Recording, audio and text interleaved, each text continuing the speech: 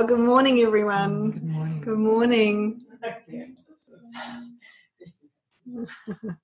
Are you ready for a full day? A full day of immersion. Beautiful. Lots of nodding heads and big smiles. And yes, let's go for it. Oh, beautiful. Okay, well, I think this is David's session this morning. And so I think we're going to go straight over to David. And I can just feel there's a lot coming through from the Spirit. And this morning I just was having all of these parables coming to me around just opening up to divine providence.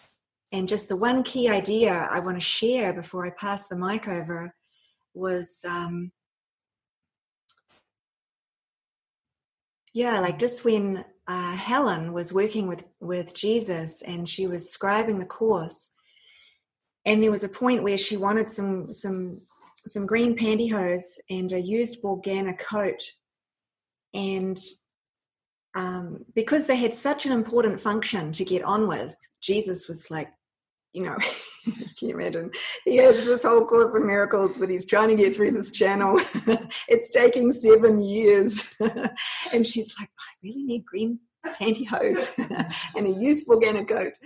And so he took her shopping and he guided her where to go to get the green pantyhose and get that used Borgana coat as swiftly as possible so that they could get back into their mission with scribing the course. And that's just a beautiful parable about when you start giving yourself over and accepting this plan, the Holy Spirit's plan, then you start to be guided in these swift ways by the Holy Spirit where your needs start to be being met because the Holy Spirit wants you to get on with your function and be freed up to get on with your function.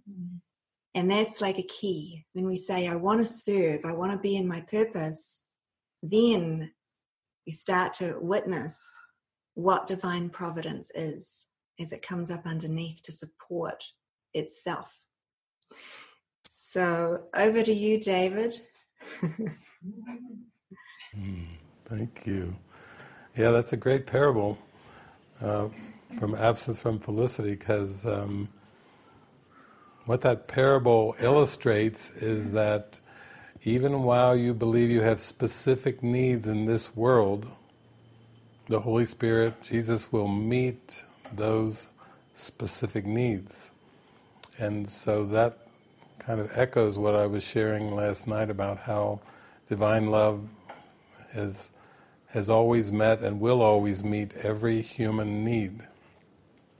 Not that the needs are real. Remember, the human being is a construct. The human being is made up. So there aren't any real needs in heaven, and God doesn't even know about needs, but the Holy Spirit is the bridge to help the mind wake up and remember God, remember heaven, and so the Holy Spirit seems to meet needs. Not that the Holy Spirit is like an active participant in the world, but we could say the Holy Spirit uses the symbols of the world that the ego made to unwind the mind from the belief in those symbols, or from the belief in linear time. And the fear of awakening, the fear of redemption, is projected onto the world. So when you think back to the past, and you think of all the fearful things that you can think of in the past, then those are memories, and those memories get used by the ego to be projected into the future, and then they seem like future outcomes and future scenarios, and yet it's just the ego using past and future to defend against the holy instant. So we're just going to talk today about divine providence, because divine providence is really the way that you start to learn to develop trust and go deeper and deeper in your mind toward the holy instant. Also, that example that Kirsten just gave, not only did Helen Schuckman, in the middle of the scribing process, want a used Borgana coat, which is a used winter coat in New York City, which is not the smallest of the cities and villages on the earth. It was New York City, and it was a winter coat, and she did want green pantyhose, and so those were specific requests, and you can see that Jesus answered her by guiding her, telling her where to go to buy that. For not only used, but she had another parameter on that. She would only pay a certain amount of money. So Jesus had to find in New York City a used Borgana coat that was only a certain amount of money. She wouldn't pay more than a certain amount. And basically, why is that even important is because it was for saving time. Helen had such an enormous resistance to the light that she had a great scribal ability, but because of all the fear in the mind and all the resistance, it took 7 years, from 1965 to 1972, to take down in shorthand A Course in Miracles. And a lot more time to, of course, if you talk about typing, they had to type out the shorthand, and it was. Then there was an editing process and lots of things that went with that. So what that again shows is that the Holy Spirit's guidance and Jesus' guidance to you as part of that divine providence can be very specific, but you must also note that when you're opening to hear guidance and opening to this form of divine providence, of receiving guidance, that there's enormous fear to hearing specifics. Why would there be enormous fear of hearing specifics except that the ego fears loss of autonomy, and the ego basically doesn't want anyone telling it what to do. So you see what the threat is. If you start hearing specifics from the Holy Spirit, the ego is just going to be going, not good at all. Because those specifics are part of instructions that are designed to undo the ego, and the ego doesn't want to be undone. So that's why there's a fear of hearing specifics. There have even been Course in Miracles teachers that say, well, you can't really hear the Holy Spirit. That's just a metaphor. He's just a bright light in your mind that's there to comfort you and bless. That's not what Jesus is teaching, and I'm surrounded by an entire community here of 38, 39 people, and basically everyone is encouraged to open up and listen to the guidance, and that's what helps make it a dance. You can imagine 39 people interacting without guidance. What a mess. I don't think we would stay in community very long if we had 39 people with 39 perceived egos contesting with each other each day. You know, that is very, very difficult. But actually we do encourage opening up and hearing the guidance, and hearing, even if there's specific guidance, and also following that guidance, and that's part of our divine providence. And it's not just for just in recent times. You know, we have had this community going for years, and so that's why we'll try as best we can to answer some of your questions on divine providence, which actually hearing from some of the elders in the community who have been flowing and living in this divine providence for years. They have answered the call. They have said yes to God. They have been taking those steps, and those many steps that Michael was talking about. They've been taking these steps for years, so they are very used to this. This is not some kind of a rare thing where, you know, somebody comes in the community and they come into a meeting and go, oh my God, I heard some guidance. Like it's this rare thing that never happens. They say, actually I was guided to do this and this and this and this. And then, you know, there's a very much of an acceptance tone with the guidance. It's not some kind of seen as some kind of supernatural sign from God that's so rare. It actually is part of our daily life and our daily experiences, and we do receive lots of guidance, and we pray together, and it's It's not scary at all. It's actually very natural. And it actually is why we perceive a divine flow, a divine dance with everything. So, to set the stage for our talk on divine providence, because I know a lot of you have asked, what is divine providence? Can you give examples? What's the basis for divine providence? And we've talked about trust, and that all human needs are met in this trust. And then we could say even that state of mind need, really the mind's only need is to know its natural state of peace and joy and happiness. And really there's only one need. That's the only need the mind has, is to recognize itself and recognize that natural state of love and joy and grace. That's the divine providence. There's only one need, and that need has already been met. And when we open up to the experience of who we are, then through forgiveness we actually realize that we don't have any needs at all. But this is a very practical course, so while you believe in linear time and while you believe you have needs, the Holy Spirit will meet those needs as a way of taking you in back to that point of that I am presence that is prior to the belief in needs, because it's prior to the belief in lack.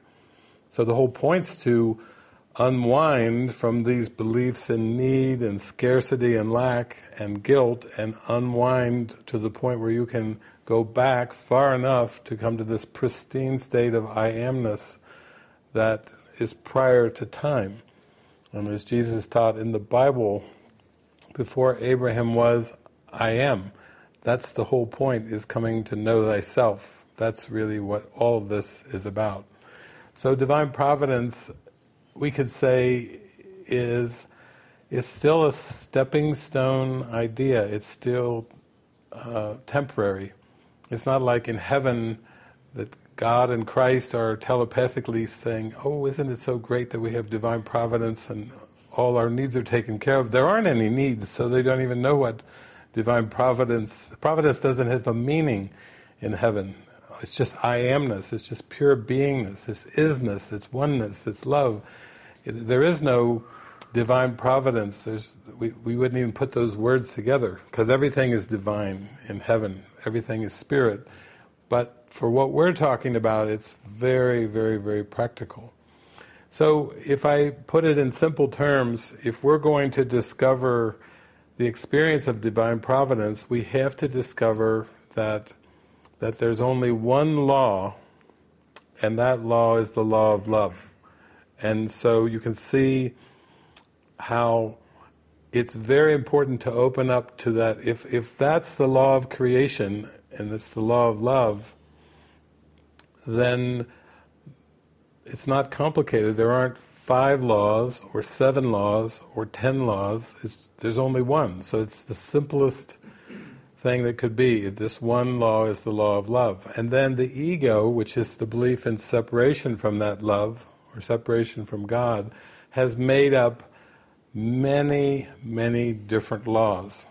And among those are scarcity and lack, because to not know who you are as divine love is what the belief in lack is about. And then it takes many forms.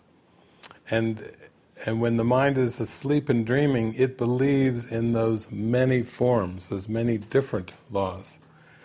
So, in my own experience of working with the Course, I'll give you some tips and hints of things that helped me come into this experience of the one law of love. And I like it actually when Jesus gets specific. I grew up Christian, and so I had read the red words in the Bible, including, I am with you always, even unto the end of time. And I loved the feel underneath those words, the presence of love underneath them. But I was also interested in the nuts and bolts of forgiveness, of healing. And last night, Kirsten mentioned something from the Bible, take no thought of what you should wear or what you should eat. That's fascinating. Take no thought for what you should wear or eat. Tell me more. Tell me more. Give me some more of that. I like the feel of I will love you even to the end of time, but I want more of how do I live and take no thought for what I should wear or eat. That's what I want to know. Let the morrow take care of the morrow.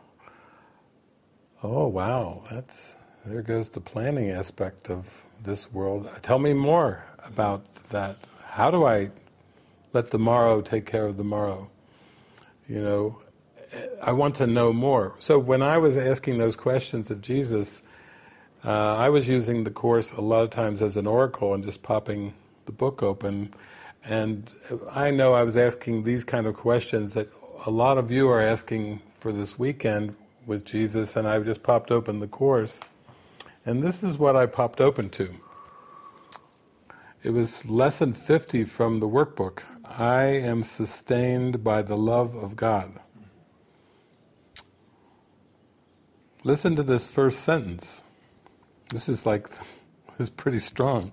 Here is the answer to every problem that will confront you today and tomorrow and throughout time.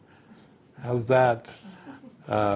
He gives you one line, I am sustained by the love of God, and then he says, here is the answer to every problem that will confront you today and tomorrow and throughout time. Right there should give you a hint of what we're talking about this weekend and how important divine providence is as a theme, because it's like if you come into an experience of being sustained by the love of God, you're finished with the ego. You're finished with problems. You're finished with time.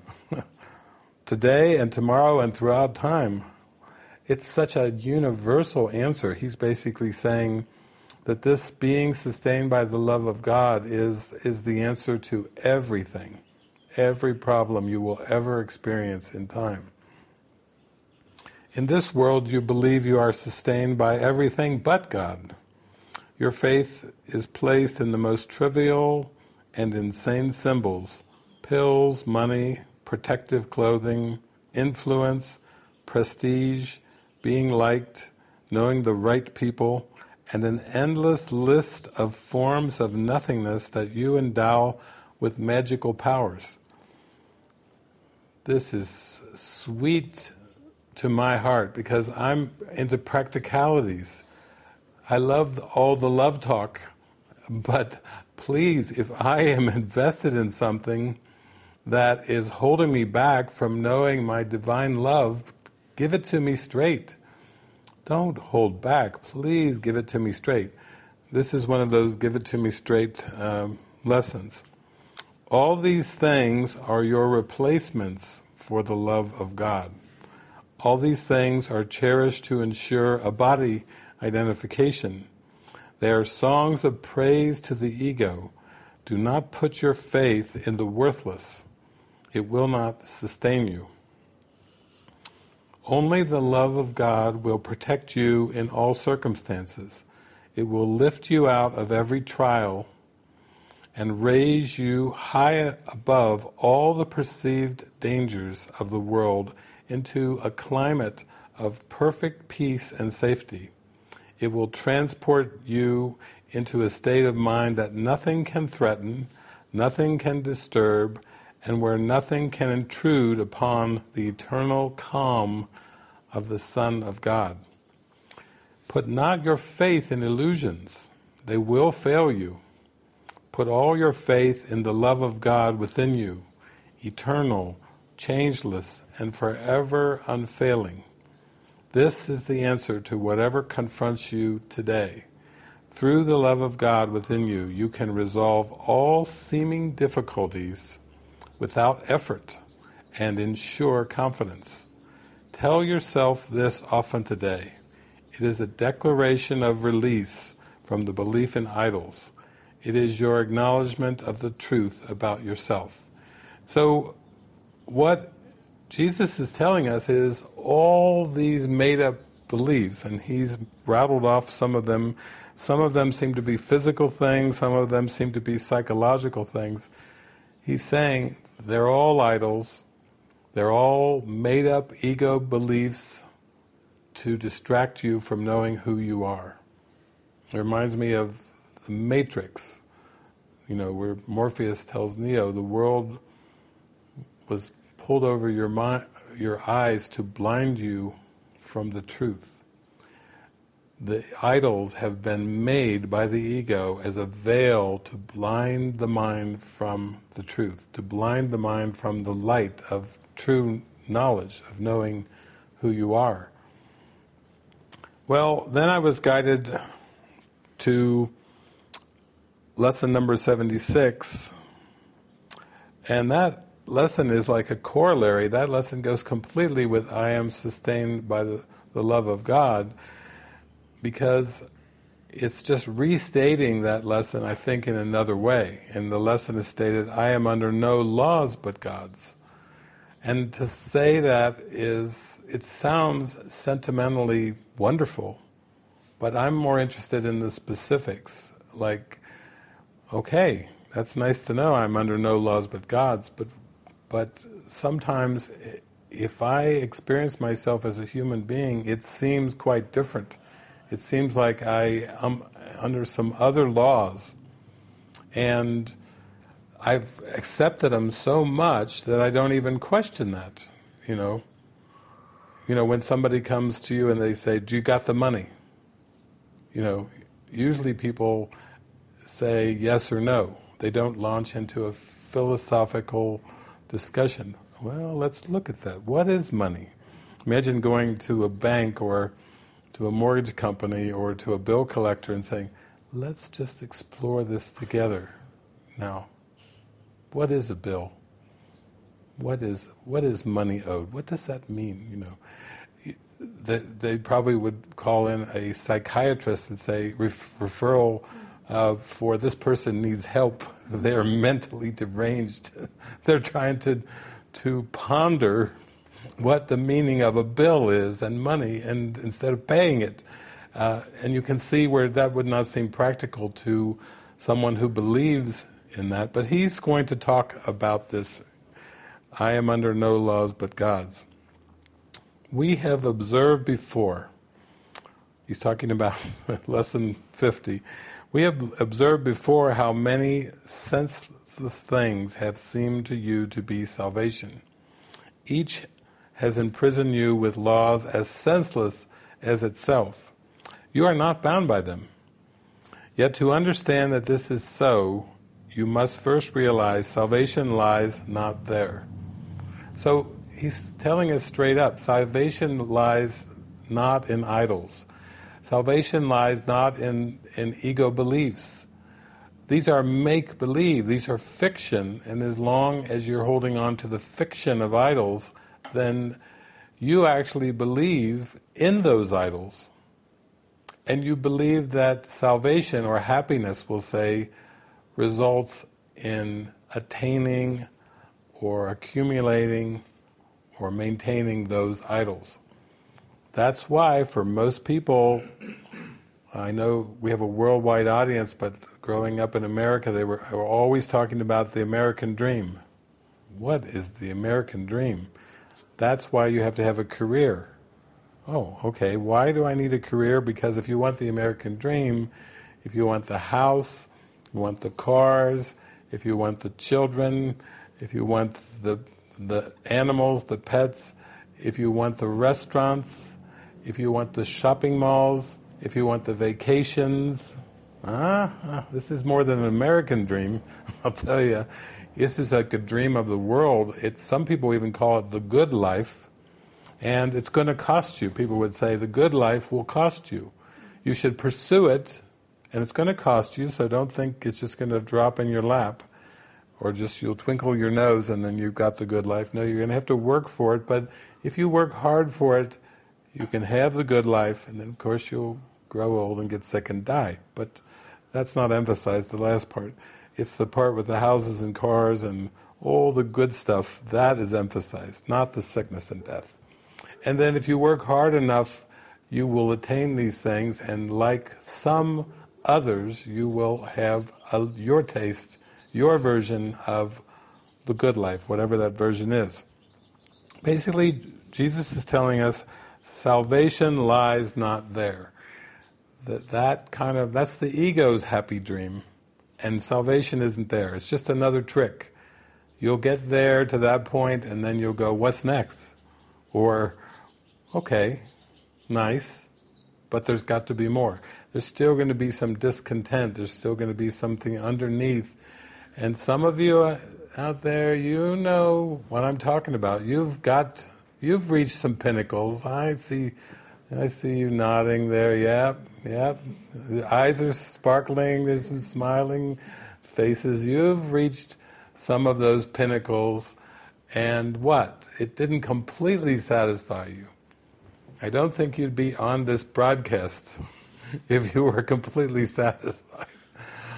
Why would you even need an online retreat if you were completely satisfied? Maybe just to share the joy. That's possible. I'm not going to question your motives.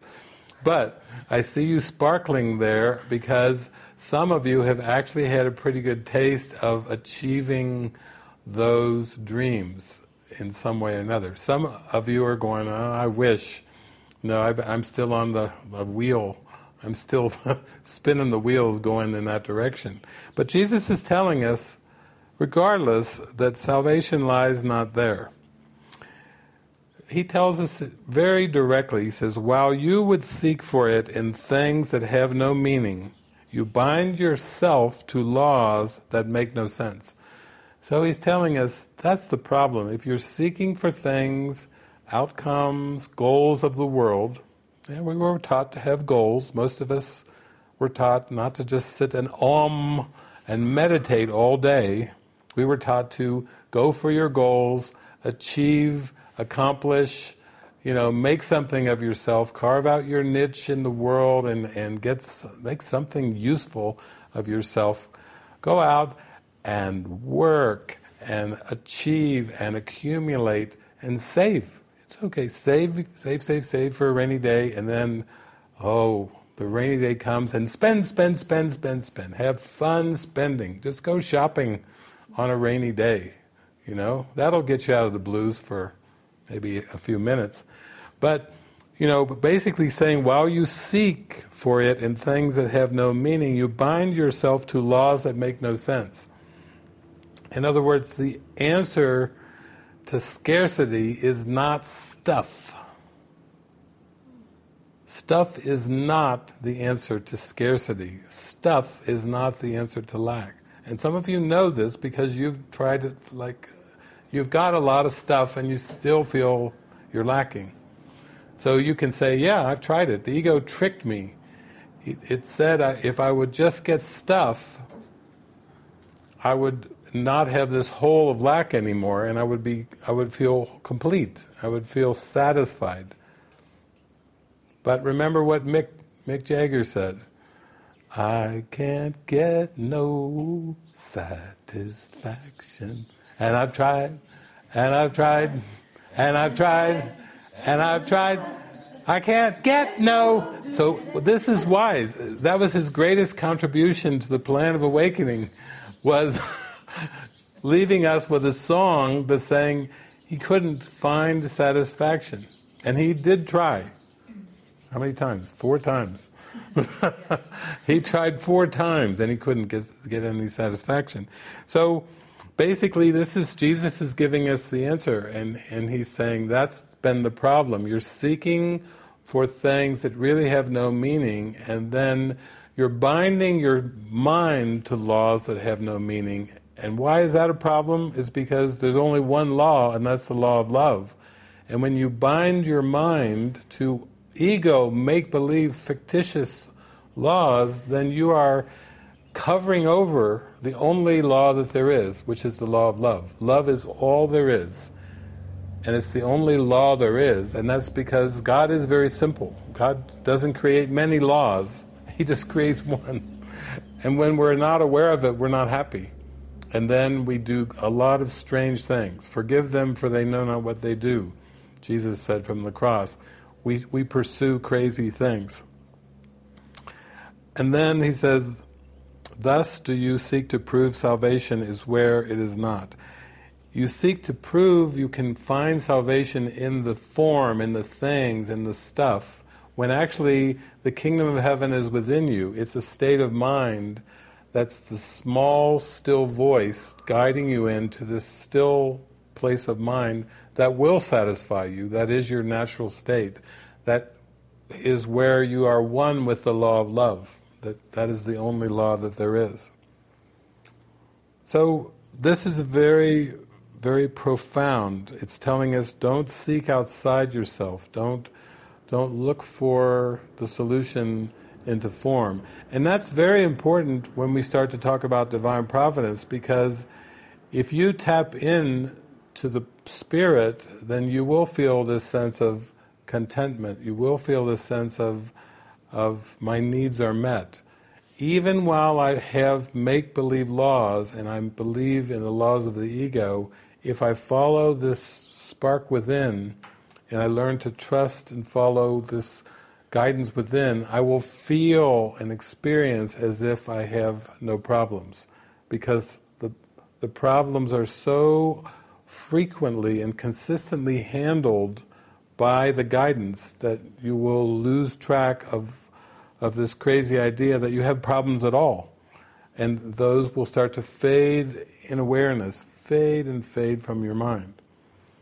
I'll give you a tip too. It's really about coming to the present moment, because all ego problems are hypothetical problems that are of the past or the future.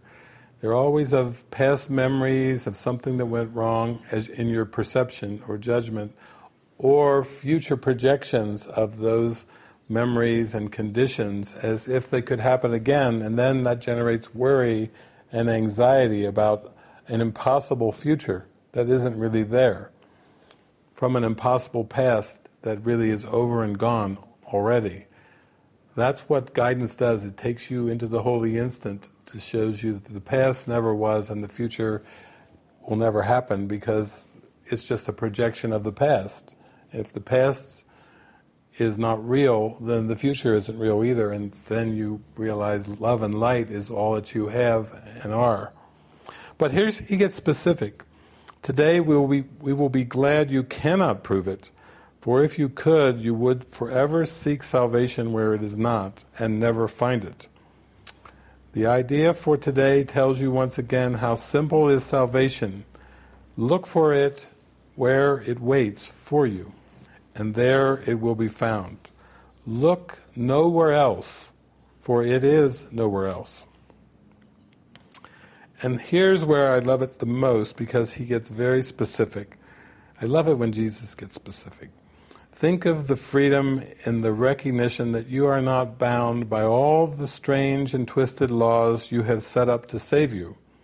You really think that you would starve unless you have stacks of green paper strips and piles of metal discs.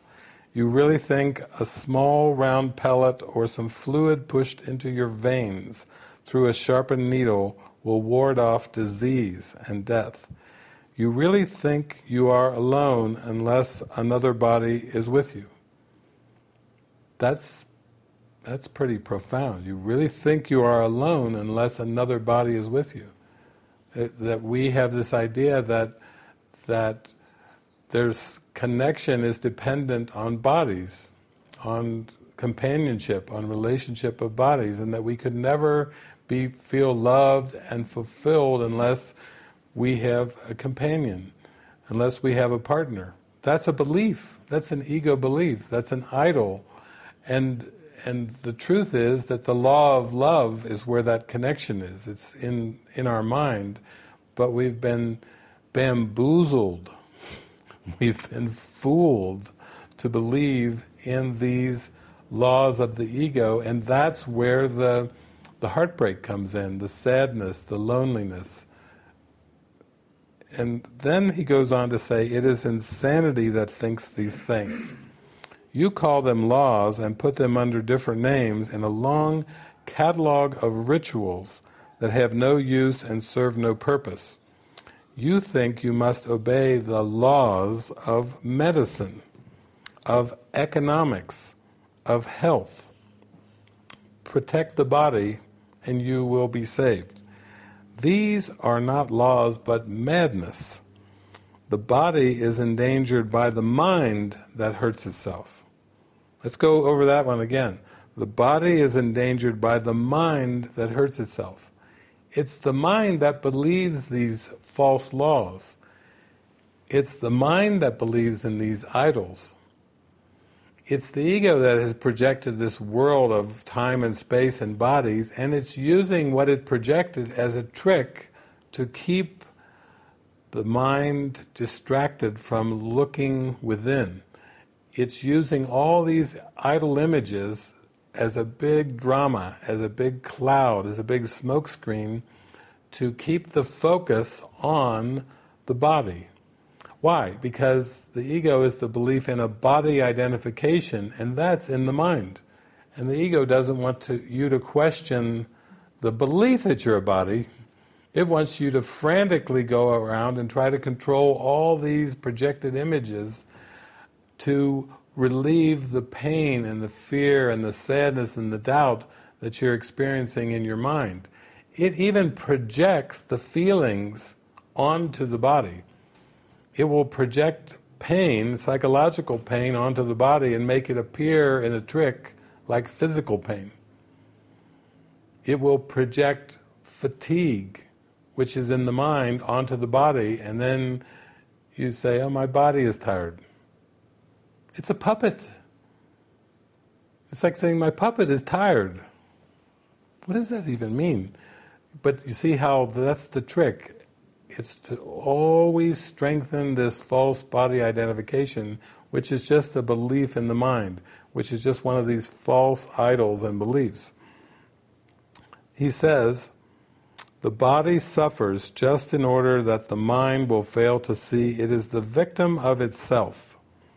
Wow, that sentence. We could have said that sentence back in our sickness and level confusion online retreat we did recently.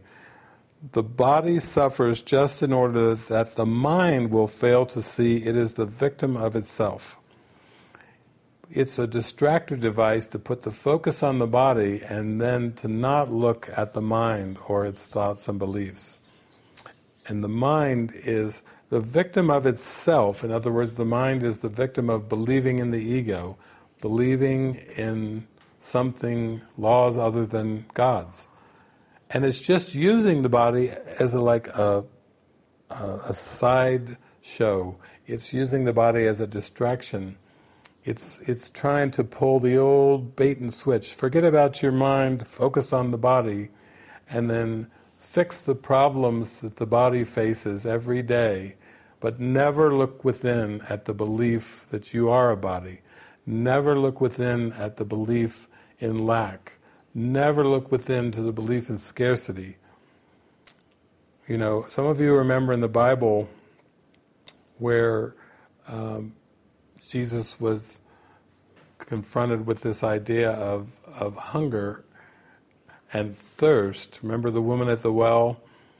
And she was going to bring him some water, and she was stunned when out of Jesus' mouth came the words, "Drink of me, and you will never thirst again."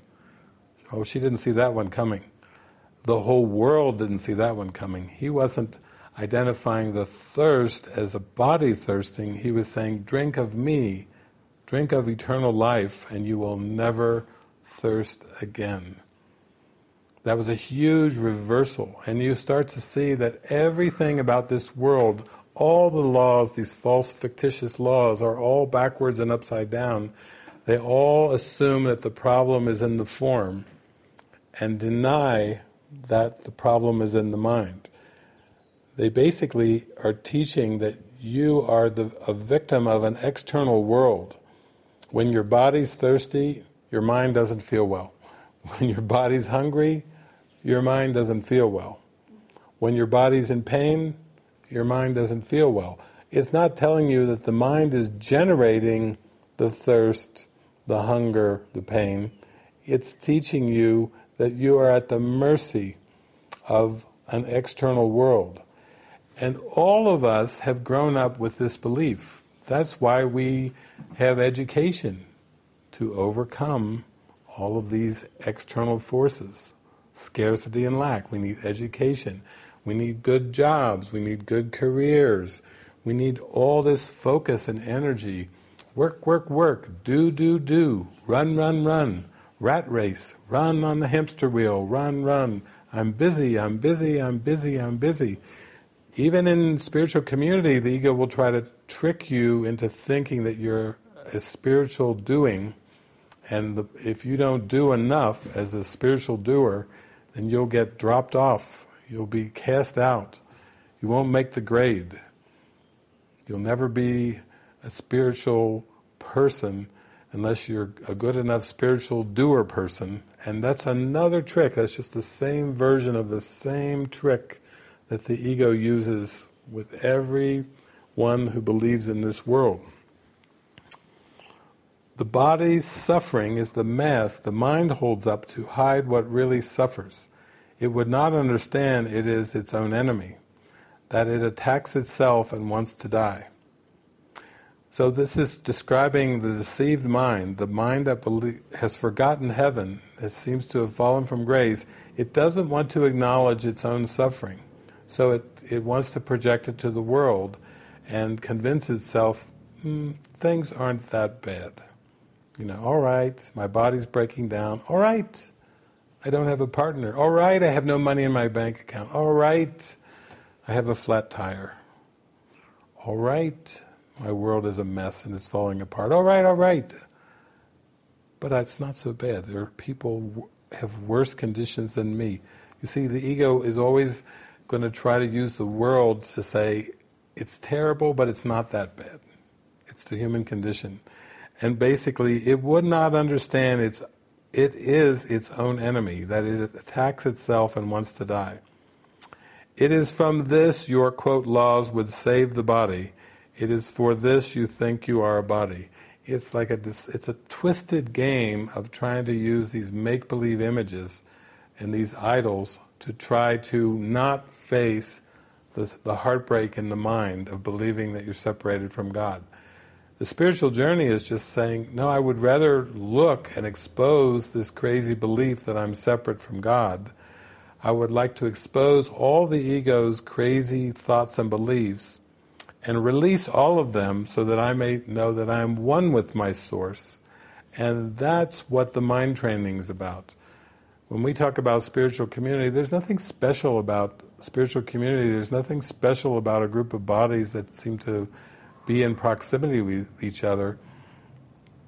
In fact, if you went on Google and you just Googled the history of spiritual communities, you could read about these wacky things that have been going on for centuries, and they're pretty wacky. I mean, it's pretty wacky. I don't know that any of us even thought that we would even be involved in a spiritual community. If you ask most of us years ago, we would say, what is that? What's it? We don't even know what a spiritual community is. But now we do the research and we go, wow, that's wacky. And some of our experiences have been kind of wacky too. We didn't know what we were walking into. Again, if you have 39 egos interacting with each other every day, that would be wacky. Some of you have been in relationships with it's seemingly two egos. Really, it's just one ego belief system. But you know how wacky those interpersonal relationships are. Multiply that by like 19, and that's 19 times the wackiness of your craziest interpersonal relationship. It's absurd. You wouldn't even attempt such a thing unless there was some purpose for it, like undoing the ego. Now it gets really good though. Now he's given us all the dynamics of what's going on underneath it. He says, he's so positive, he comes back, there are no laws except the laws of God. This needs repeating over and over until you realize it applies to everything that you have made in opposition to God's will. Isn't that optimistic? Isn't that loving? There are no laws except the laws of God. Oh my God, that's the lesson. That's what we're on. I am under no laws but God's. He's like, it's like we're all just like little infants, and he's got this little rattle, and he's going, and our eyes are going, and then finally we're going.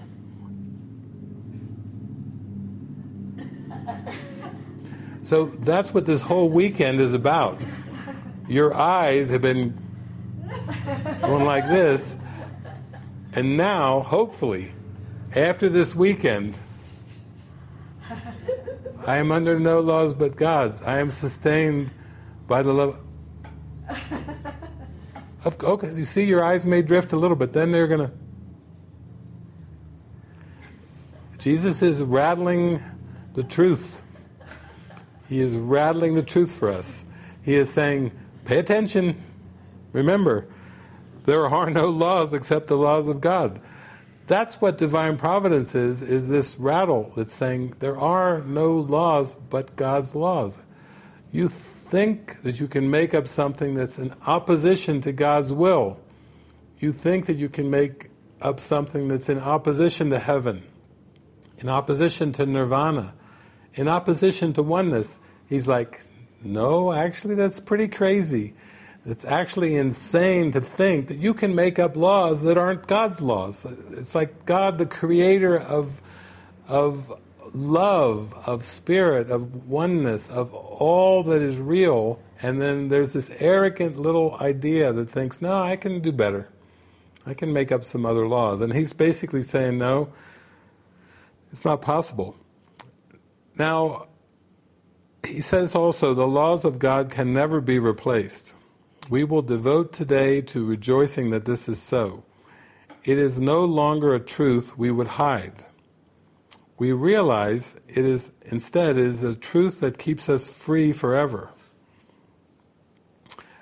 And then he gives us time to come back to that, to watch the rattle and everything, and then he goes, okay, we will begin the longer practice periods today with a short review of the different kind of laws we have believed we must obey. These would include, for example, I love it when he's specific, he really drives it home. These would include, for example, the laws of nutrition. Does anybody here believe in nutrition? That's an ego law. Nutrition.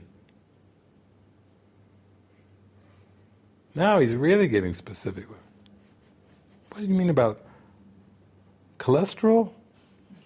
Carbs? Protein? I'm putting these things in. These are the laws of nutrition. This is what we have believed in. Fat. Polyunsaturated fats. Did any of you ever read the ingredients at the supermarket? I went through that phase. I would spend more time in a supermarket reading the ingredients than having holy encounters with all my brothers and sisters in the aisle, concerned about how fast I could get through the checkout line with all of these things after I spent most of my time reading ingredients. And then here in one lesson, in one word, he's talking about nutrition. That's a law of the ego. Immunization. That's a law of the ego. He's got it right here in the book. I'm not making it up. I'm not lying. It's actually here. Medication. Boy, that covers a lot. Nutrition, immunization, medication, and of the body's protection in innumerable ways. Anything that you're using that's designed to protect the body is part of a make-believe system to keep you from not knowing the law of love. Anything that's defensive. Medical insurance, health insurance, life insurance, protect the body. I mean, I never could get that. The body's going to die, and now you're going to have life insurance.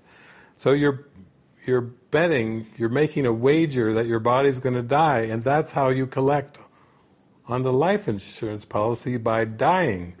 Is that absurd? Making a bet against yourself, making a bet that the body will die, and the only way that you collect is by dying.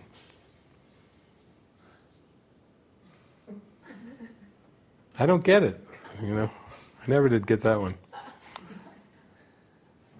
I really never had life insurance. You can tell I didn't go for that one. Think further. You believe in the laws of what? Friendship. Friendship. Friendship is a law of the ego? Yes, it does involve bodies, but come on, Jesus Christ. Friendship of good relationships. Now you're onto it. You're telling me that the relationships I believe I have that are good relationships, as opposed to the bad ones, we're talking about the good ones, are part of our idols? My good relationships on planet Earth are idols? He's saying, that the ego made up the laws of friendship. Frequency of contact. How long, many times do you call them? How often? Do you text? Do you have a good relationship with your mother? Good relationship with your father, your children? It's based on all kinds of things inform the frequency of contact and so forth. It's a big deal. The ego of, why do you feel guilty about not texting enough or not calling enough, or why do you feel guilty about not returning a call, except you have egoic laws of friendship in your mind that are idols that block the one universal law, the law of love. Now that's getting pretty specific. I remember the first time I read this, I was like, oh my God. My good friendships, my good relationships and my friendships are part of an ego system that is meant to blind me from the truth of divine love. That's really getting down to some very interesting details. Perhaps you even think that there are laws which set forth what is God's and what is yours. Many, quote, religions have been based on this. They would not save but damn in heaven's name.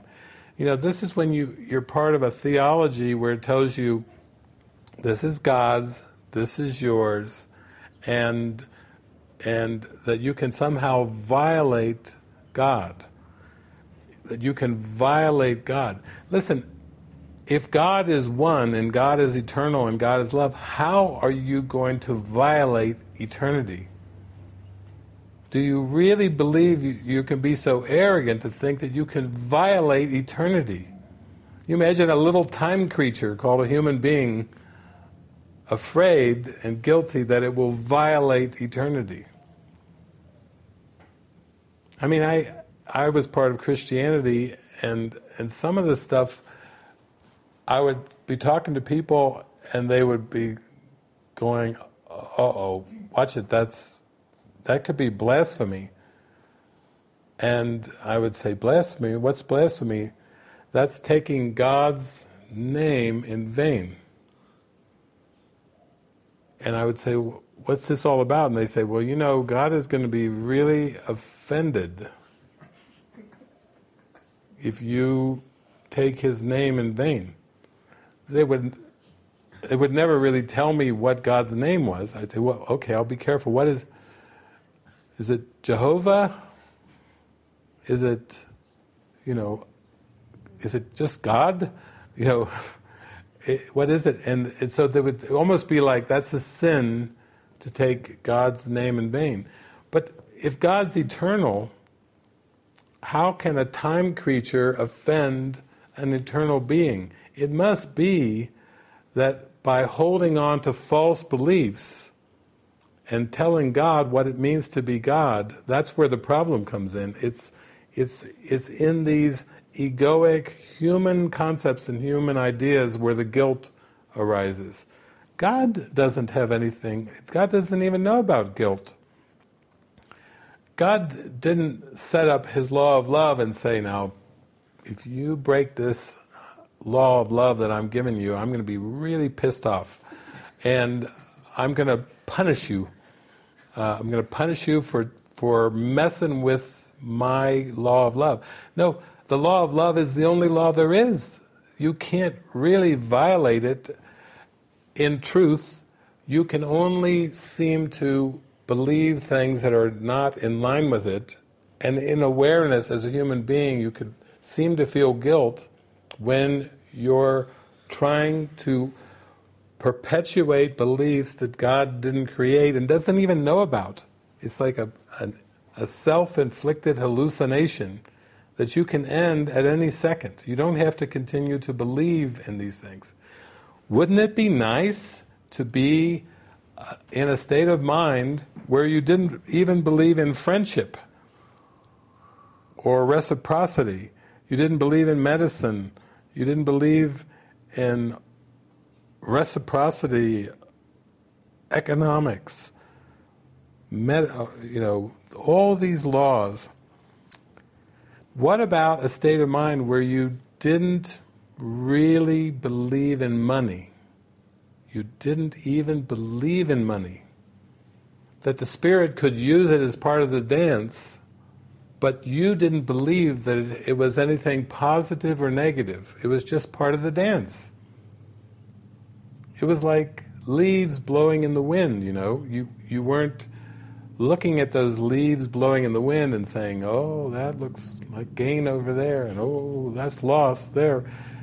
You imagine how crazy that is if you had a tree that had hundreds of leaves, and suddenly there's a big gust of wind that comes and blows, we'll say, several hundred leaves off the tree.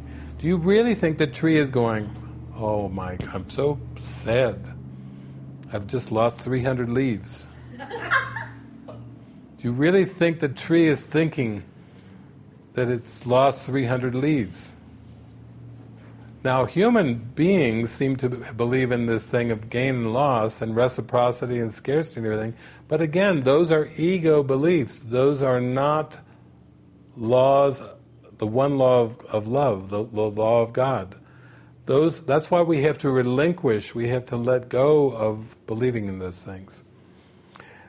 And I absolutely love these kind of lessons because to me they're very practical. I like to be able to be shown specifically what is it that I believe in that's holding me back from knowing who I am, from holding me back from divine providence. The simple lesson is, I am under no laws but God's, but it's a very practical lesson, and it's asking us to be very practical in our application, to not hold on to any private thoughts or beliefs. And for me, the whole point of this has been to come into a state of mind that would be in alignment with just pure being, just being as God created me, not trying to perpetuate a false sense of separation from God, but to actually yield, to surrender back into this divine flow. The last thing I want to mention to you is I want to just jump to the teacher's manual. And we talked about trust yesterday and how important trust was and the development of trust. We even said that could be our next, maybe I'm dipping into our... I'm going into June. Michael's looking at me like, you're dipping into June there. You're double dipping. You're going from divine providence and you're dipping into development of trust. But this... We'll just do a quick dip. It's number 7 in the characteristics of God's teachers, and number 7 is generosity. Now, generosity would seem to fit with divine providence because if you don't have a sense of need and lack, you don't have a discontent, you feel fulfilled, you feel in alignment with God and everything, it would seem to be that you would be naturally generous. And the thing I like about this particular section is that generosity is something that we want to talk about here, but what Jesus is telling us is generosity, what we believe generosity is, in terms of the world, is the exact opposite of what it truly is. So our thoughts are so twisted, and our beliefs about ourselves and the world is so twisted that we have completely forgotten what true generosity is. And I would say true generosity is a giving heart. It's really a state of mind of being loving, joyful, and happy. And it has nothing to do with what we describe and define generosity in terms of material terms. He says, the term generosity has special meaning to the teacher of God. It is not the usual meaning of the word. In fact, it is a meaning that must be learned and learned very carefully. Like all the other attributes of God's teachers, trust, honesty, patience, so on and so forth, ultimately this one rests on trust, for without trust no one can be generous in the true sense. To the world, generosity means giving away in the sense of giving up. So we think of the philanthropists, Carnegie, Ted Turner. There are philanthropists throughout history that have given away lots of money. We call that philanthropy. To the world, generosity means giving away in the sense of giving up. To the teachers of God, it means giving away in order to keep. So it's the opposite of philanthropy. In other words, you would be generous to keep a generous feeling in your heart. You would be generous in giving away to keep it. So the teacher of God is generous out of capital self-interest, out of Christ interest. This does not refer, however, to the self of which the world speaks. It's not talking about the ego. The teacher of God does not want anything he cannot give away, because he realizes it would be valueless to him by definition. What would he want it for? So when you approach divine providence, you feel so much love in your heart, so much joy, so much happiness, that you just radiate this happiness. You radiate it to everyone and everything, and that is your generosity. Regardless of whether you have money or not, you have the power to radiate the truth of who you are in any circumstance, in any situation, by your attitude. That's why Jesus was talking about the Beatitudes in the Bible. The Beatitudes are radiating this generosity, this love in your heart, and that's how you keep it. That's how you keep it in awareness, is by giving it away. It's so different from our beliefs where we're concerned about giving to get, about money, how much does it cost? The Spirit is not in that frame of mind of looking at cost and always equating cost and benefits. How much will it cost? What will be my personal benefit? This is the ego is constantly walking that line of what is the cost, what is the benefit, and true generosity just wells up from your heart.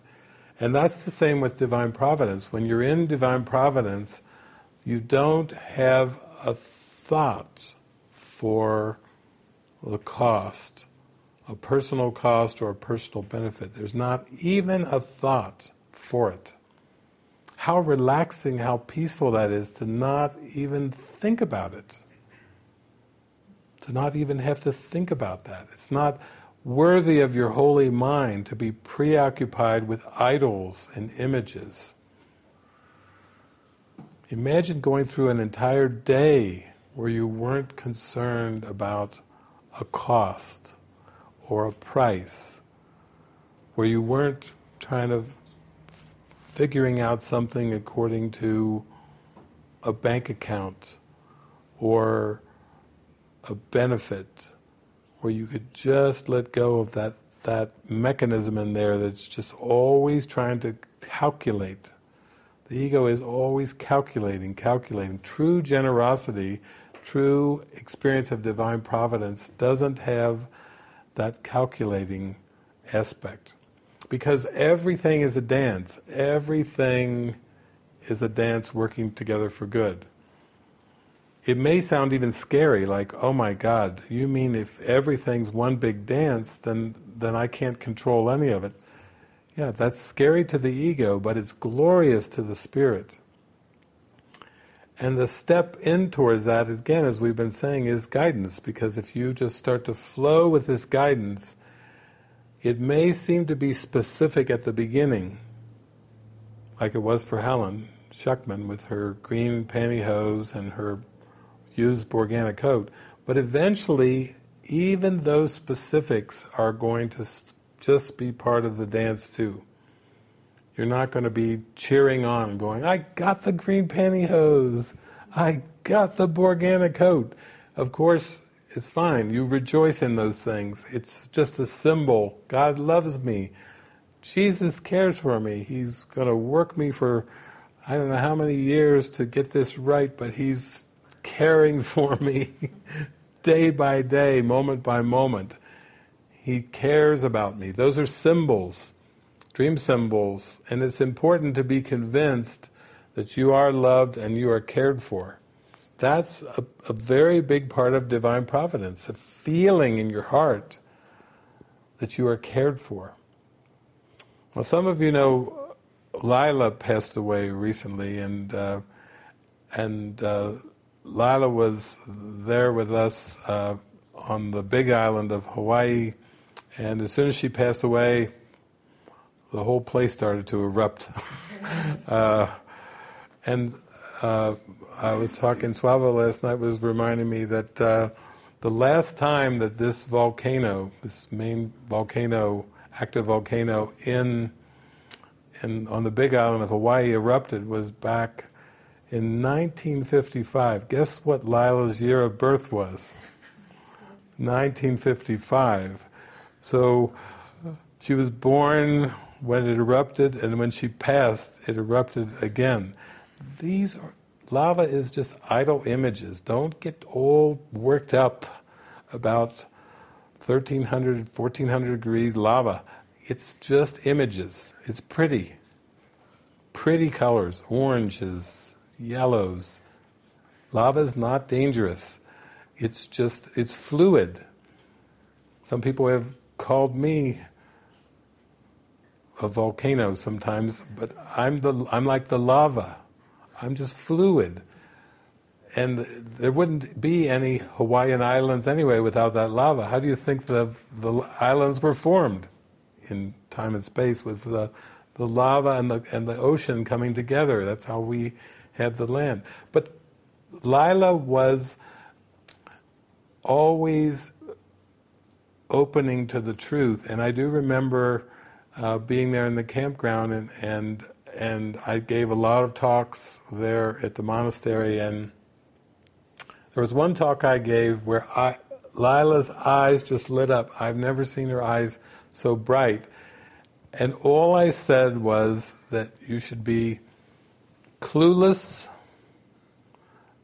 carefree, and cared for. The 3 C's. And she repeated those 3 words over and over and over. Something lit up when I said be clueless, carefree, and cared for. Because again, for Lila, I think those 3 words totally encompassed this feeling of glee that she had, this playful glee in her heart of divine providence.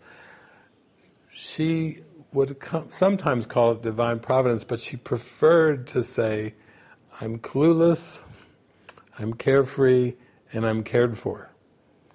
All those aspects are aspects of the divine providence. You cannot think you know something in this world and fully be in the full experience of divine providence. You must be clueless of the world. You must be clueless of the... Look at all these laws that you must be clueless of nutrition, clueless of medication. You must be clueless of friendship, clueless of good relationships, clueless of economics. You must be clueless of all these things in order to go into the fullness of knowing the actual experience of divine providence. You must be carefree. What did we learn? To give all our cares to Jesus. Cast your cares upon Him because He cares for you. If we cast all of our worries, all of our concerns, all of our cares, we have to give up these crazy beliefs to truly do that, then we'll realize that He cares for you. That's the last part. You can be carefree, you can know that you're cared for when you cast these beliefs, when you cast these idols out of your mind. So that's just a practical experience. And the last thing I just want to read to you from the Course is, I remember this struck me so strong.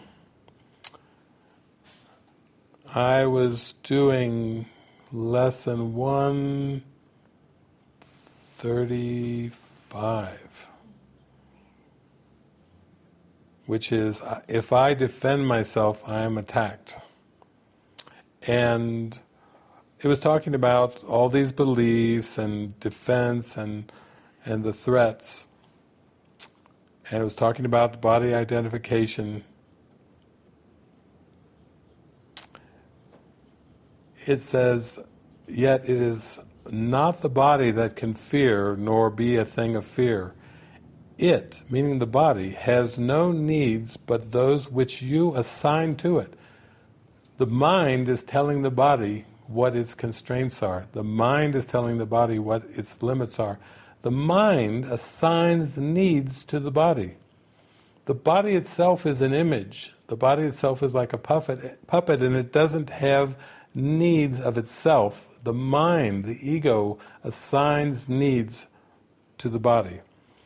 It, meaning the body, needs no complicated health structures of defense, no health-inducing medicine, no care and no concern at all.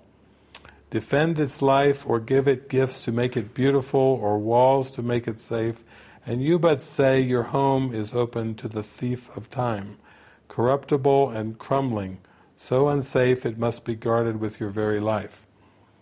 So basically, he's reinforcing in this lesson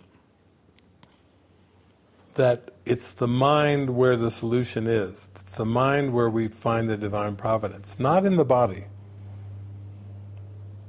It's nice to have some synchronicities that things are taken care of, but those are little snapshots, little reminders, but it's the mind. We cannot assign it to roles it cannot fulfill, to purposes beyond its scope, to exalted aims which it cannot accomplish. Such attempts, ridiculous yet deeply cherished, are the sources for the many mad attacks you make upon it. For it, meaning the body, seems to fail your hopes, your needs, your values, and your dreams.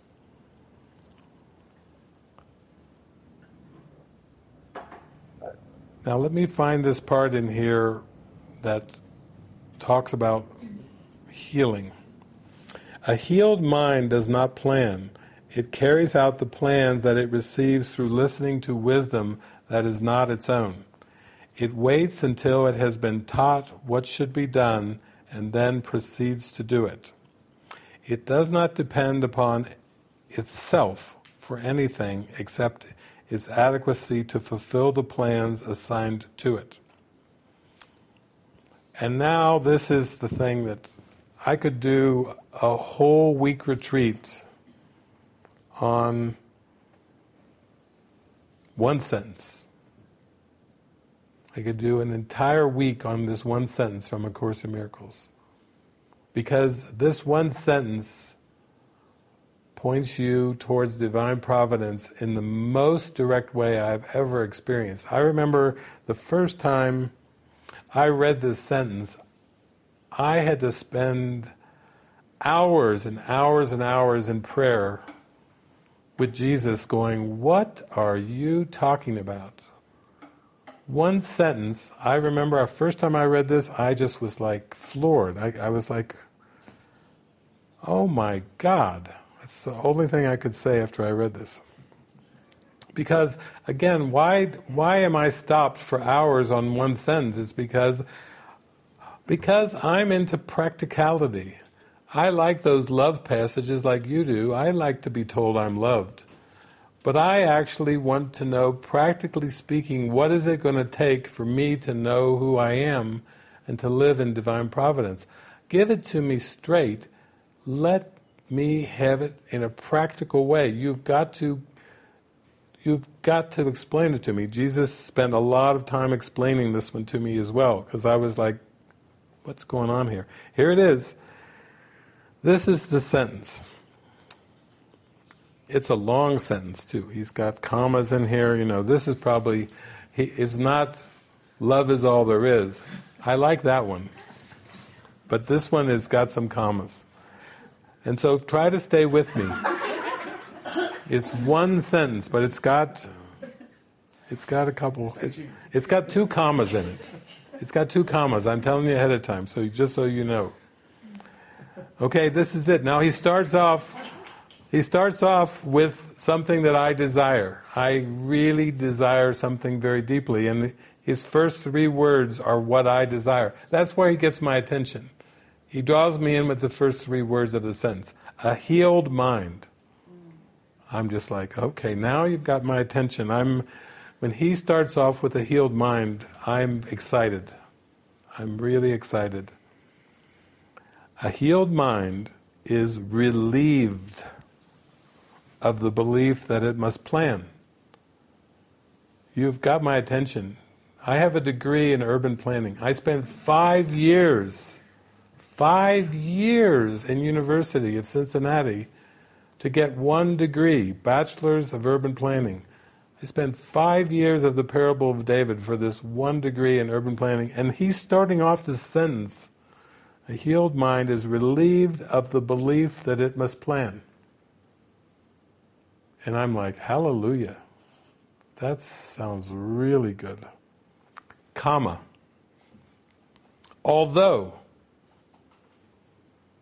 it cannot know the outcome which is best, comma, the means by which it is achieved, comma, nor how to recognize the problem that the plan is made to solve.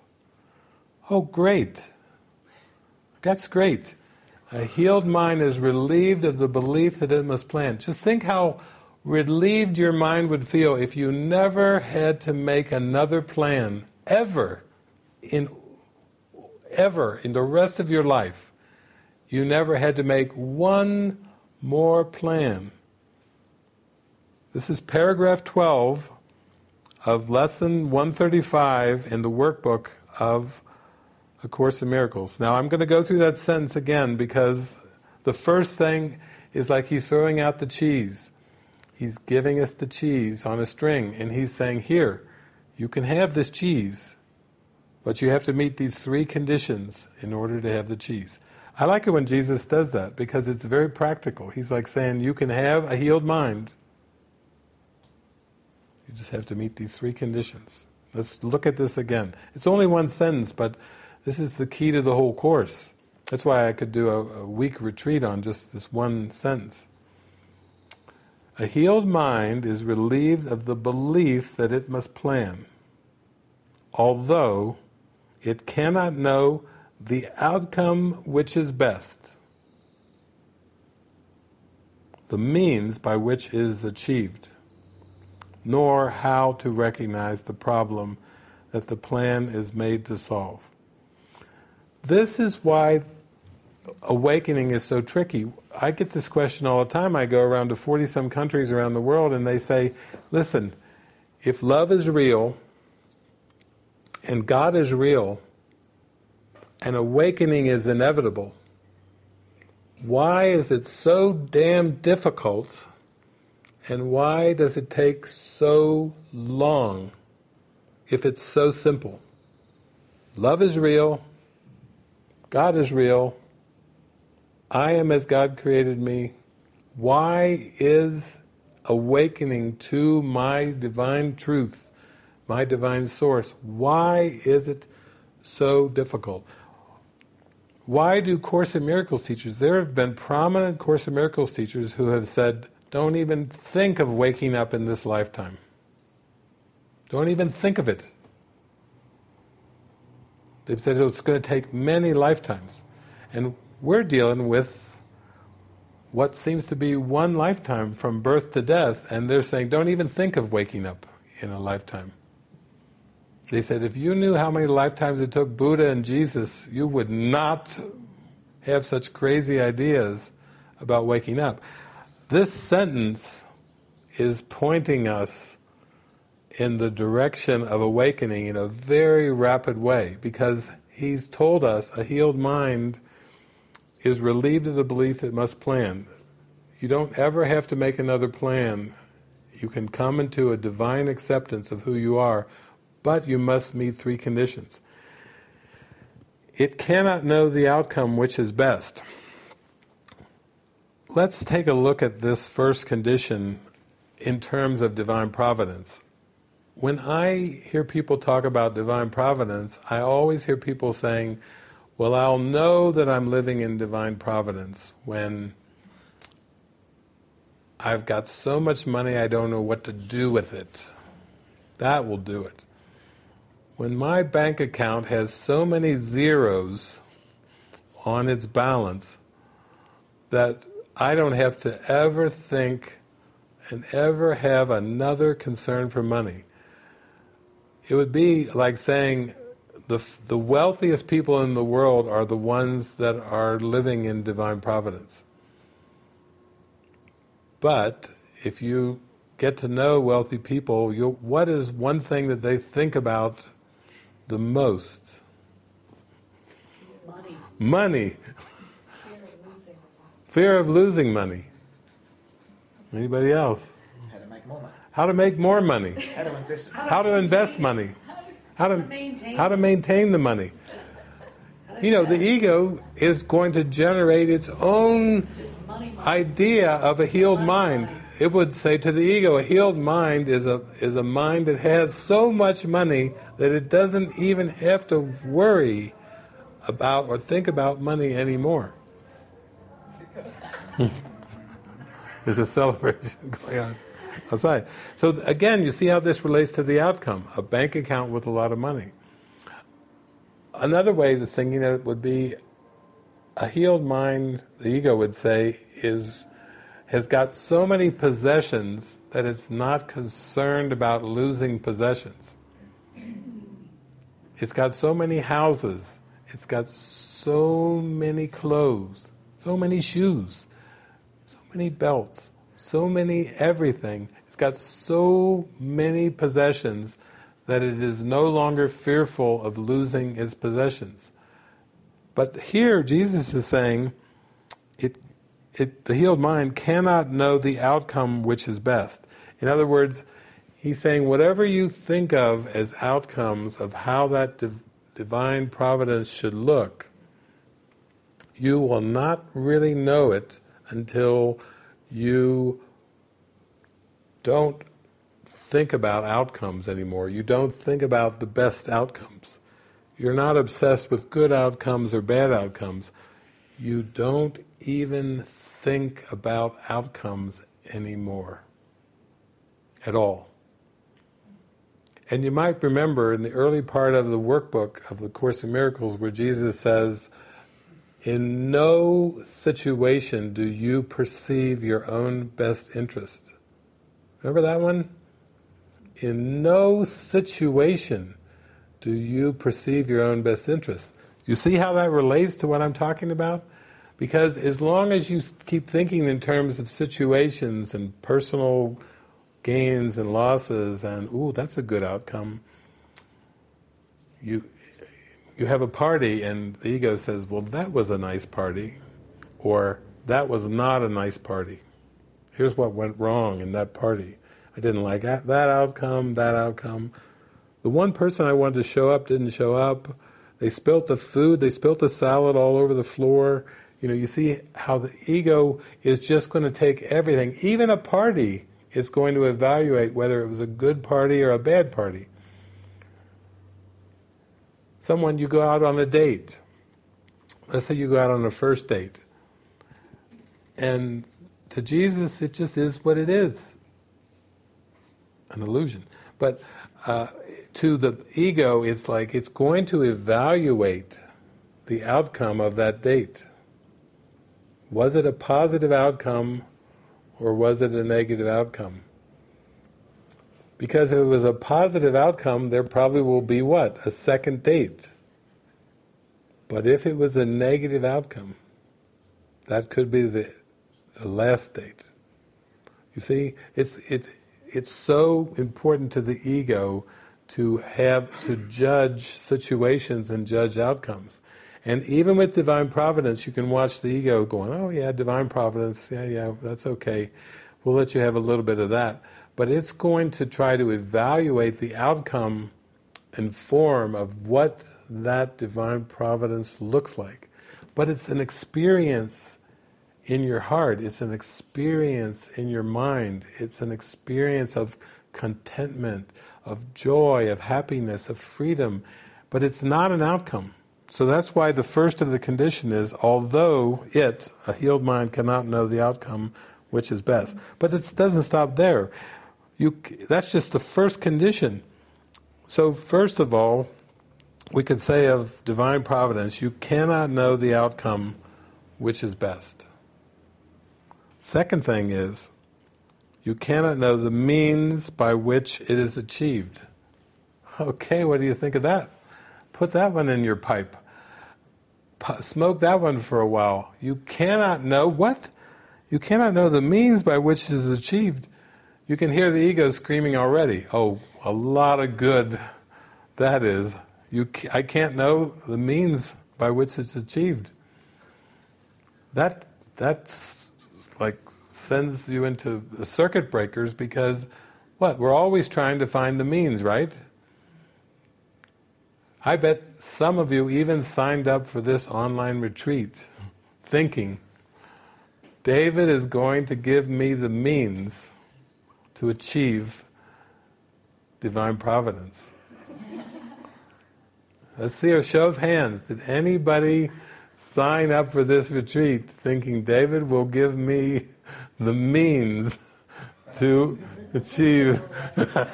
There we go. We got some honesty there. There's one. There's Mary. And look at Roberto. There you go. Very good.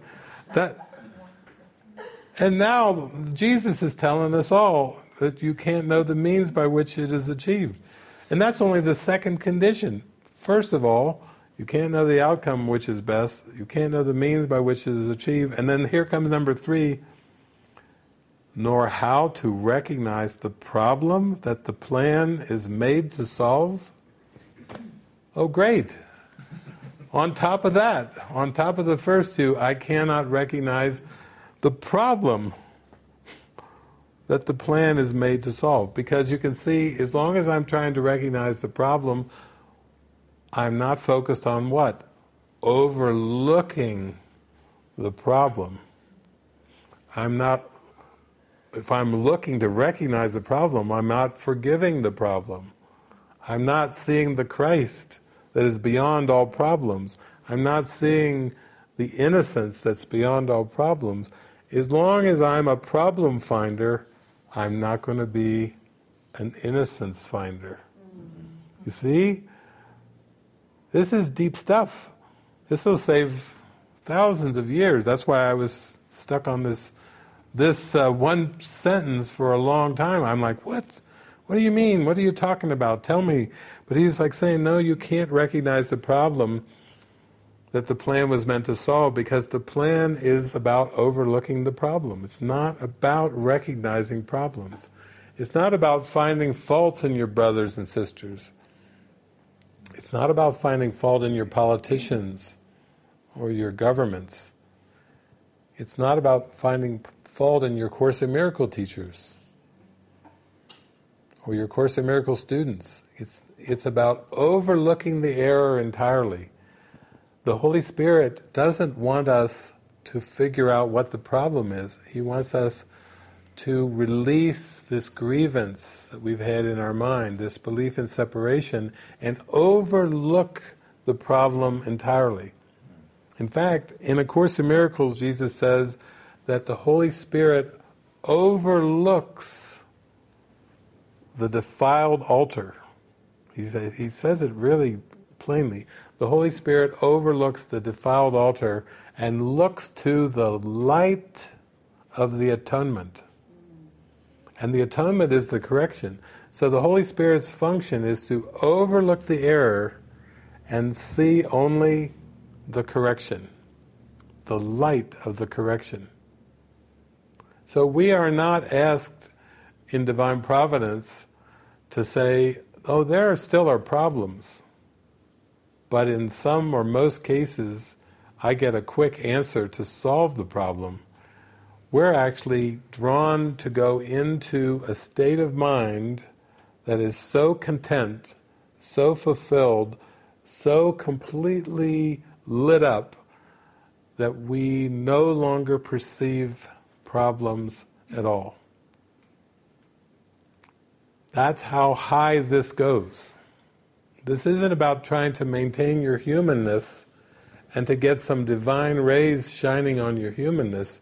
This is about giving yourself over, your mind over to the divine light, over to the great rays. That's what revelation is, to let the light reveal itself to you. And when you bring the darkness to the light, the darkness disappears. And only light remains, because only light ever was. Everything is light. Everything that God creates is pure light.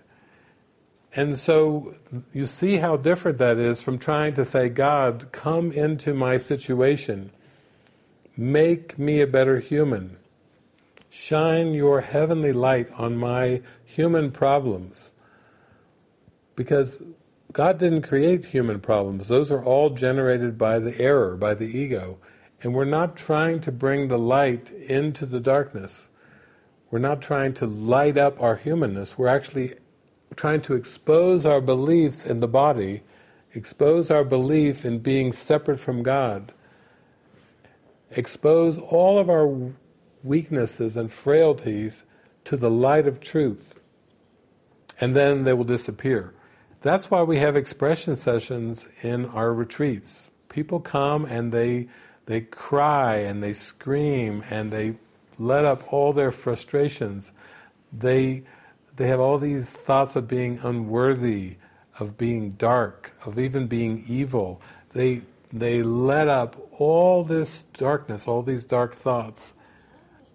And that's their way of offering this, their weaknesses, their frailties, to the Holy Spirit as a gift.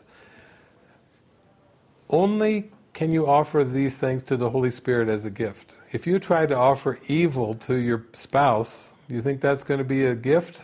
No. Come up with a better anniversary gift than evil. I don't want to hear your dark thoughts. Tell me that you love me, but don't tell me your dark thoughts. But the Holy Spirit says, bring me your weaknesses. Bring me your frailties. We're in Mexico. I like it. We got a little music going on in the background. Bring me your noises, your celebration, your Cinco de Mayo explosions, your fireworks. At 3 a.m, boom! Bring me your booms. Bring me everything. Bring it all to the light of truth and let it disappear. That's how this works. That's what this is all about.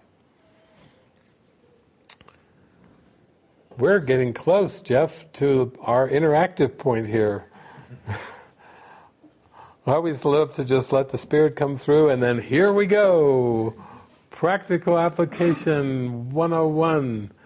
That's what this is all really about. So let's open it up.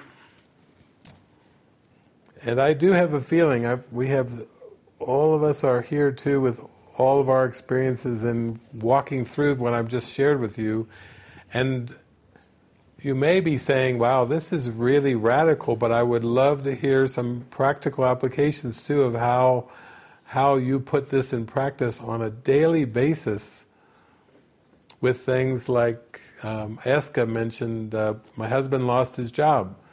There you go. That's an occurrence in the world of time and space, and then how do I deal with it? The way you described it, Eska, was so beautiful. You know, just seeing the love and the perfect care for everyone, for yourself and everyone. Yes, I see you there. You had a perfect divine answer for that practical situation. My husband lost his job. And here's how I'm facing it. Here's what I'm doing with it. Yeah, maybe you can just share a moment like that you have this experience that comes up and then the answer appears in your mind, and you've shared that with all of us. It was so beautiful. Beautiful. Oh, it's lovely. Okay, are you ready for some interactivity? I am. Okay. First hand up there was Roberto. Go ahead, Roberto. Hi, David and everyone. Can you hear me? Yes. Yes. Okay, so I'm going to say something that I'm not sure, but I think that it simplifies quite a bit what you're talking about.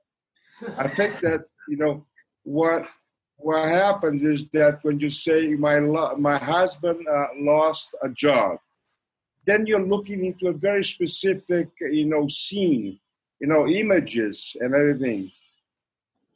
But what is behind all that is the guilt. So what you have to do is not to look at anything that's happening, not the image at all, just go inside. Get that dark side of yourself and take it to the light. And don't try to analyze what it is, what is not, and how to do it. And if you had a right answer or a bad answer, it's not that. It's to get whatever is within you and live and take that to the light and wait for this dark side to disappear. That's it. It doesn't matter what that is. I think that simplifies quite a bit. I am risking myself here on this incredible audience, but I thought that was a good idea. Thank you, Roberto. Thank you. That's exactly what Eska did.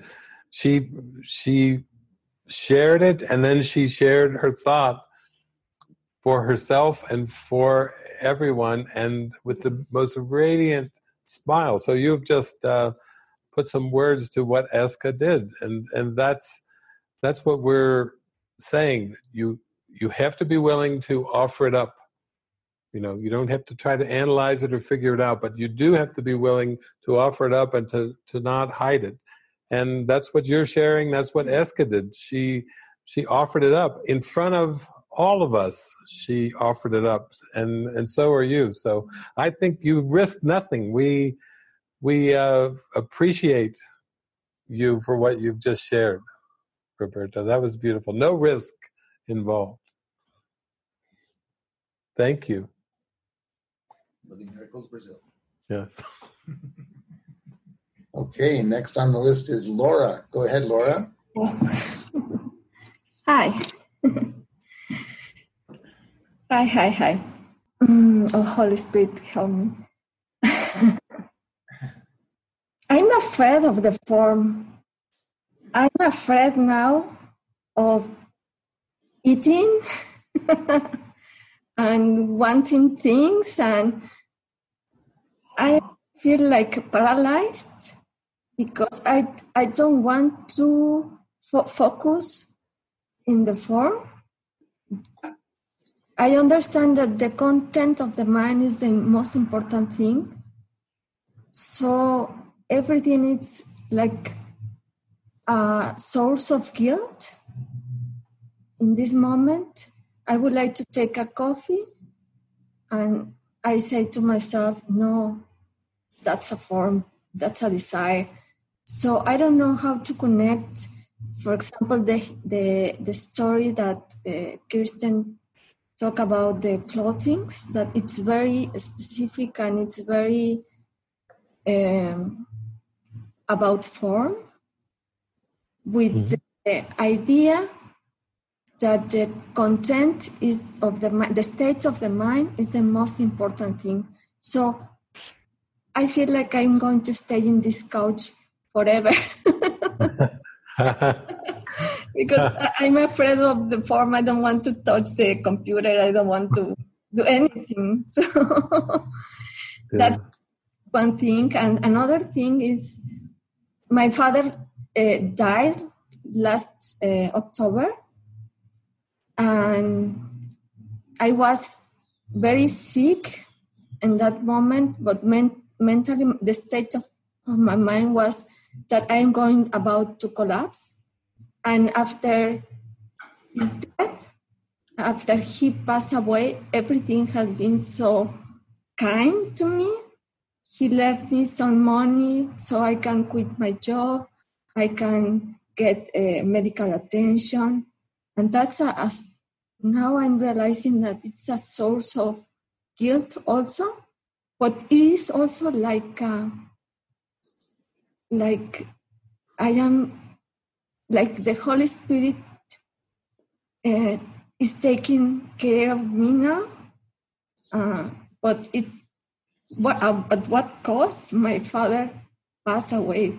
Although I know that if he is not in my perception, it's not that he is not in my heart, because we are all the same mind.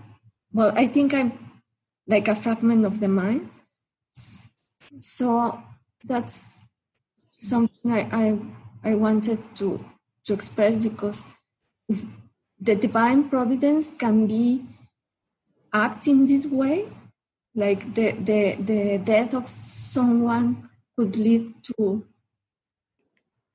oh my God, a good outcome. I'm thinking about the outcomes now. And for example, I live now with my mother because I'm helping her. I think I'm helping her, but it's a very difficult relationship. And I don't know if that is also part of the divine plan, to look for things that I have buried. I don't know. I'm crazy. Still I'm crazy. Sorry. It's a good question. It's beautiful. You have several really good questions all together there. And first thing I would say is that when you feel paralyzed, like when you start to get these ideas and these teachings, and then you feel your mind start to freeze up, like you're paralyzed, like you don't want to make a mistake and you don't want to take an action, like even to have a coffee, because you feel like you'll have a sin or have an error in just taking a coffee. Then what I want to tell you is that this is what's actually happening in a higher perspective, that the Holy Spirit hears your call for healing and love. And the Holy Spirit knows everything about the ego. In other words, the ego is like a package of preferences. Okay, so you prefer coffee over this, and you prefer these conditions and these living conditions and this lifestyle and so on and so forth. Those are all judgments, and that's part of the ego preference package that you believe in. The Holy Spirit also knows how to unwind you from that package. And so the Holy Spirit knows that there's certain things that the ego likes, but as you're willing to go through healing, the Spirit will use those things that you believe in as part of unwinding from those things that you believe in. The Spirit is so all-knowing and so gentle that it's like, oh yeah, okay. No, you shouldn't feel guilty about this ego. I will use what you believe in to help you unwind. And for example, when you were describing your situation with your father dying, and now you have some money, and you're in this home with your mother and everything, and you were able to quit your job, all of that is part of you having the time to do this healing work. In other words, your time has been freed up more by the Holy Spirit. It's been loosened from the way it was before, in order for you to work with the Holy Spirit for a huge function that will be a huge blessing in the plan. Back about maybe about 15 years ago, I traveled down to Australia, or actually to Argentina. And when I was in Argentina, I stayed with a friend of mine, and she had guilt, and her daughter had guilt, and her son. All three of them said, I have so much guilt, and can you help me with this guilt? And I said, sure, I'll stay in your house, and we'll let the Spirit loosen us from this belief of guilt. And you already, the first time you introduced yourself, you said, I have guilt around things that have been just given to me. I haven't earned the money was just gifted to me. I'm in this house, it was, this is part of gifts. You're feeling guilty for these gifts, where you think other people are out there working hard every day to earn the money, and you're getting all these gifts, and you feel guilty about it. I did meet this one young man, and I said, let's take a walk, and he said, I feel so guilty because I live in a better house than my parents do, and it's because I have a very wealthy girlfriend, and so everything is given me. I don't have to work, I live in a better house than my parents, and it's all because I have a wealthy girlfriend, and we receive so much money. But I'm not doing anything. I'm not doing anything for it. And I said to him, his name was Alberto Jr., I said, Alberto Jr., all of these things are happening to you from the Holy Spirit. The Holy Spirit is just using all these symbols to free your time up so that your gift and your heart can be used to extend a blessing to the whole universe. So you shouldn't feel bad. You're just feeling bad because your ego is comparing. It's saying, why would I be so fortunate while there are so many other people that struggle, that work and suffer, and I'm being bestowed these gifts, and I feel guilt from the comparison. And I said, yeah, that's it. It's the ego that's trying to trick you by comparing your circumstances with another's circumstances. But that's not true. That comparison is not valid. You're just being used. You're receiving everything you do with no accidents just to serve a greater plan. And when I went back down to Argentina the next time, I talked to this young man, and I said, well, tell me, how has it been going? What have you been doing in your life? And he said, I'm printing and publishing a Course in Miracles down here in Buenos Aires. And I said, there you go, that's exactly what I told you. You don't feel guilty for the gifts that you receive, because your life and your mind and everything, circumstances, will be used by the Holy Spirit because you're freed up in order to offer this great gift. And that's what's happening for you right now. You may just say, I want to share this love in my heart. I want to be used by the Holy Spirit and Jesus. And I'll guarantee you, there will be all of these nice little whims. You might have holy encounters in coffee shops. The things that the ego prefers will be used as part of a blessing for the whole universe. So that's what's coming for you. I can feel it very strong. You've got a huge blessing in part of the plan. And we have. Are you coming to our retreat in May? Or I think there's. You are. You are. Okay. There it is. That's the next step. Yeah, because I'll guarantee you, Go ahead.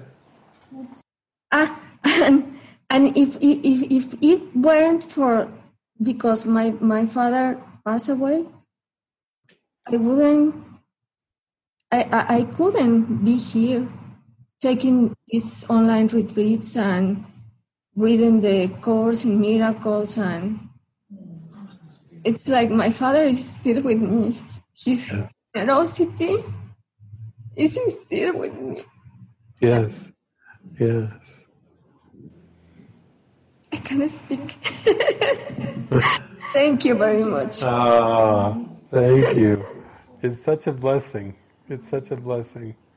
He's right with us right now, celebrating, saying, this is what it's all for. Thank you. Beautiful. Okay, next is Portia. Go ahead, Portia. Hi, everybody. Can you hear me? Yeah. All I see is Jeff. I don't see David, but I'll talk anyway. So I don't know that I have anything left to say, because Laura's situation is exactly not exactly. Let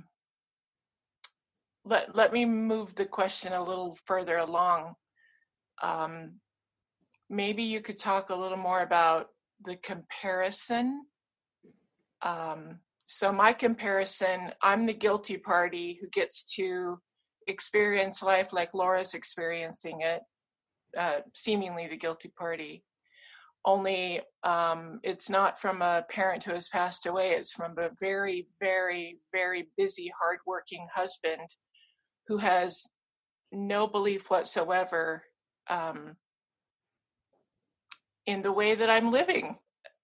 Though he wants me so badly, he does everything he can to keep me in his love, including there was enough money in his last bonus to freely pay the debts that came my way and to freely take advantage of the retreat at the end of the month, which I knew the moment I saw it, I knew it was coming, so I knew I had to sign up. But in spite of having the funds available through his, at least the way I'm interpreting it, his wanting me to be loved by him with a chaser under it that says, and yet you don't work outside the home, and you know I do it more than I even want to. So maybe you could talk a little bit more about how to not look at the conflict of seeing the body that is my closest body, 30 plus years, having always worked hard with that kind of desire and ability, and me not having that desire nor ability to work that many hours away from the home. I don't know if I'm talking to Jeff or who. Oh, there you are. Hey, David. Yeah, Portia. Well, a lot of times, through my talks, I've talked about how we have to simply learn to let go of this kind of linear or Newtonian perspective of everything, persons, places, things, and there's, oh my gosh, there's so much guilt about resources and where it comes from and who's doing more and who should be doing more, all the shoulds and ought tos, and there's just guilt. It's a ball of guilt with this linear perspective. And then the Course in Miracles is taking us to this miraculous perspective, which is quantum. Even this afternoon, we're looking at showing quantum clips, and we're always trying to take it to a holistic perception, meaning that everything we perceive, nothing's there by accident, and everything there, all of us participating in this online retreat, which is so joyful, that every person that we perceive on the screen is all part of a holistic reflection of our mind, that we're calling forth witnesses. And in the case of you with your ex-husband, or current husband, that you have to start to see your situation from a holistic perspective. In other words, everything is a choice, everything is a decision, nothing happens by accident. And the guilt is coming in from the comparison of the Portia character with your husband. You see how it's always saying the scales are unfair and unjust in this world. And there are ones that are being taken advantage of, and then there are the ones that are taking the advantage, And this is no different than talking about racial relations and cultural things, and the whole world is a projection of that there's an unfairness happening, and the unfairness is acted out in the world of linear time. You can look in any direction from that perspective, and you can find huge amounts of evidence and witnesses for unfair treatment, for taking advantage of. Forgiveness is coming back to that holistic perspective of starting to realize that the Holy Spirit is using these symbols. Just as one I talked to right before you, in a much more holistic way, and you have a huge function and a huge gift. And somewhere in a deep level of the mind, your husband is saying yes, is a willing participant, because there are no accidents in perception. Things couldn't even seem to occur in time and space without an agreement with the Holy Spirit. We couldn't even seem to perceive what's happening without that agreement with the Holy Spirit. So I feel like that's the shift that you're praying for, is just the realization that you're acknowledging your function. You're acknowledging that you're worthy of this very deep, holy function. And as I've said to many people around me, the messenger is worth his or her keep. In other words, when you accept the highest calling that you ever could in your mind, you're worthy of everything that is around you to support this function. In my case, in the parable of David, I was in university for 10 years, and most of those 10 years I was commuting, and I was living in my parents' basement. Were they Course in Miracles students? No. Course in Miracles teachers? No. Could I talk openly about Course in Miracles teachings and theology? No. I just was down there praying, meditating oftentimes with my cat or with my dog, and receiving my guidance and everything. And in some of the early years, I did hear those comparisons acted out from them. Like, you need to get a job, and you can't just spend your time praying and meditating, that you got to make something of yourself, and those kind of thoughts were still moving through there. But as I continued to stay devoted to this function of seeing the world in a holistic way, I began to see that everything was helping me, that everything was for my mind and for my awakening and for the awakening of the whole universe.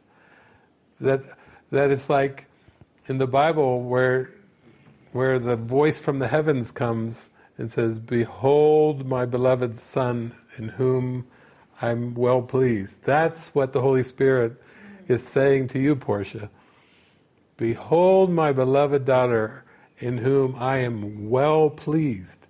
Things are going right. You know, your devotion and your willingness is so honored and so appreciated. There's this huge gratitude of light all around you, and the ego is just trying to peck and trying to poke away with thinking somehow that you're, like with the previous one that I talked to, that somehow, you know, you don't really deserve it. You're just being given gifts that you don't really deserve, but you do deserve it because it's all part of this greater plan. And even you coming down, I've heard you're coming down for our May retreat, you know, is just to be loved up, to let all the beloveds come around you and shower you with love and accept that how loved you are, and accept how grateful everyone is, and the Spirit is, for you giving your heart over to this. You know, that is your heart. We know your heart. We know it.